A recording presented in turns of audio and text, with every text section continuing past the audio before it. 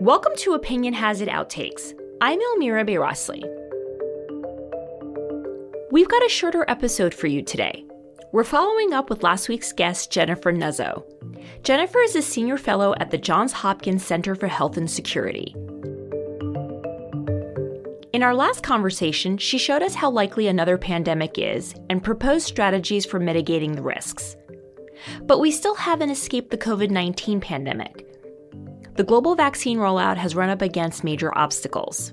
While the U.S. is on track to have enough vaccines for every American adult by May, other countries will have to wait a while longer. It's an issue known as vaccine nationalism, the idea that rich countries would purchase vaccines for their populations first, and that could actually prolong the pandemic around the world. Much of continental Europe is suffering through a third and brutal wave of COVID-19.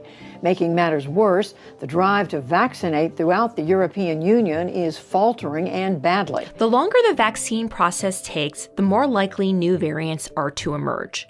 The government has confirmed that indeed a novel variant of the coronavirus has been found in India, has been detected. With cases on the rise, there's concern over the discovery of a new double mutant strain. Today, the mayor's office urged the city to stay calm about a potential new variant, telling folks to just keep doing what we're already doing to stop the spread of the virus. New York City officials are quite concerned about this variant, which is known as B.1.526.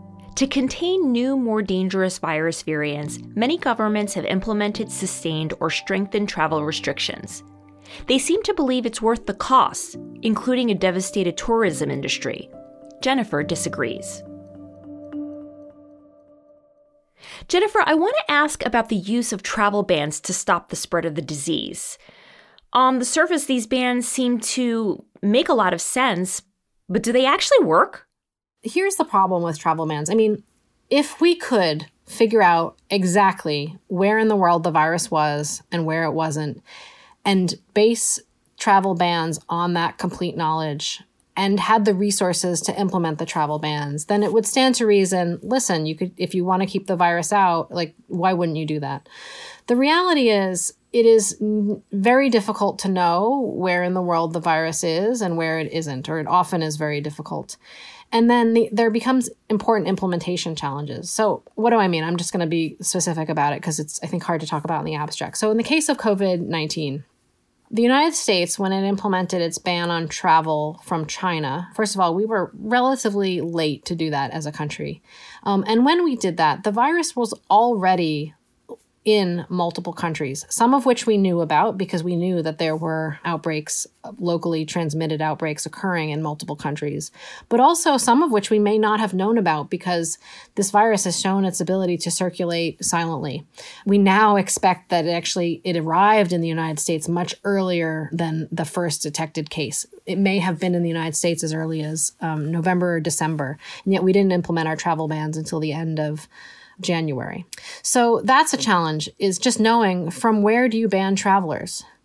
And then even if you could, ban from all the places, you can't really truly ban travel because you always have Americans coming back from those places. So what do you do with those Americans? Well, we chose in the case of the COVID-related travel bans to either, require people quarantine at home, which is, never quite a perfect thing, or to put people up in hotels for a 2-week period.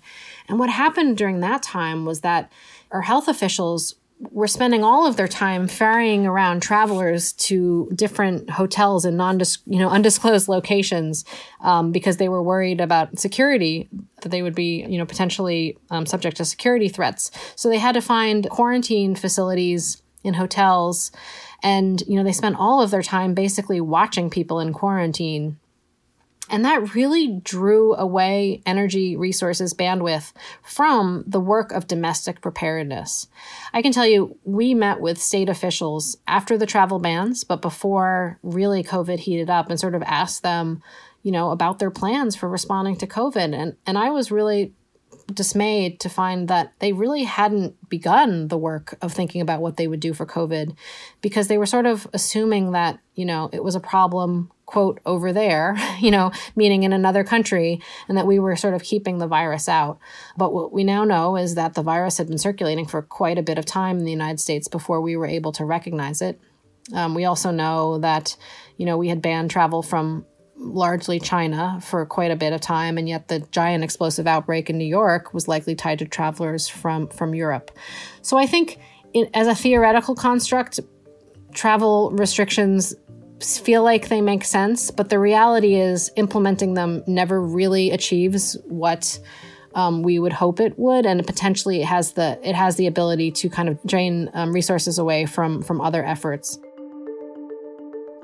A few countries have benefited from the use of travel restrictions during the COVID-19 pandemic. New Zealand's Prime Minister Jacinda Ardern announced that the country had eliminated the coronavirus. The Pacific Island nation of 5 million people implemented one of the toughest lockdowns in the world, shutting its borders, closing schools and workplaces. The strategy paid off with a low infection rate and a very low death toll. Next door, Australia has seen comparable success in battling the virus. But for these countries, travel restrictions weren't the solution. Instead, they enabled governments to implement other more effective measures. There are some countries that I think use travel restrictions wisely. I think New Zealand and Australia and some other places were able to implement the travel restrictions as a way to buy time to ramp up their domestic preparedness. And had the United States done that, I think we would have been in a better situation, but it still seems unlikely to me that we, as such a large country with so many international dependencies, could have truly stopped travel in a way that these other countries were able to, and that we clearly didn't use whatever time we may have bought ourselves, if at all, to boost our domestic preparedness. So usually travel bans end up either distracting from more effective pandemic preparations or deterring countries from sharing information about possible outbreaks due to fears of costly trade and travel restrictions. Exactly. Yeah. And it's really difficult to get the kind of picture of what's happening in the world enough to know which country should be on your travel list or which isn't. I mean, it really almost creates a situation where if you really want to use travel restrictions, you almost have to ban it from everywhere because you don't really know. But that's incredibly disruptive. I mean, we see a slowdown in global trade when that happens. And part of the reason why we had a hard time getting supplies was in part because of a slowdown in global travel. That was Jennifer Nuzzo, a senior scholar at the Johns Hopkins Center for Health and Security. And that's it for this week's Outtakes. Thanks for listening. And stay tuned. New full-length episodes of Opinion Has It are coming soon. Until then, I'm Elmira Bayrosli.